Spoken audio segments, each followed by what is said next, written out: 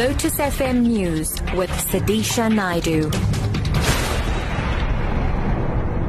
It's 6 o'clock. Good evening. Eskom has started implementing stage 1 load shedding, which is likely to continue until 10 this evening. The power utility says it has a shortage of generation capacity as several units remain out of service due to maintenance.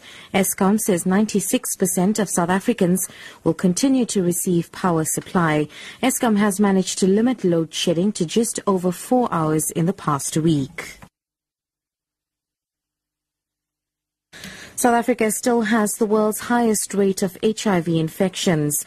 SA National AIDS Council co-chair Steve Letsike was speaking at the launch of a national study on student behavior in relation to sex and HIV at the University of South Africa in Pretoria. The purpose of the event is to launch a publication that addresses lesbian, gay, bisexual, transgender, intersex issues within the academic settings.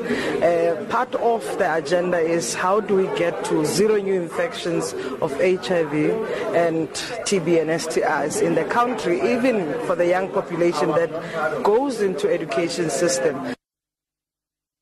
Wits University's Vice-Chancellor, Professor Adam Habib, has removed Student Representative Council President Mcebo Dlamini from office. Habib says his removal had nothing to do with claims that he was an admirer of Nazi dictator Adolf Hitler. Dlamini was forced to step down after he'd earlier been allowed to stay on in office while appealing a previous conviction. Habib says it is against the SRC's own constitution to be in office after being convicted by a disciplinary process. Dlamini claims he was removed from his position only because he'd given in to pressure from what he called Zionists. Habib has already condemned Dlamini's social media post about his admiration for Hitler. And finally, the Gauteng government will be formalizing food trading in schools. In Gauteng alone, the money made from selling food at school is estimated at 600 million rand. Now, a number of departments are working with the Department of Education to make school trading formal and to ban certain foods. MEC Panyaza Lesufi says the traders will also go through training.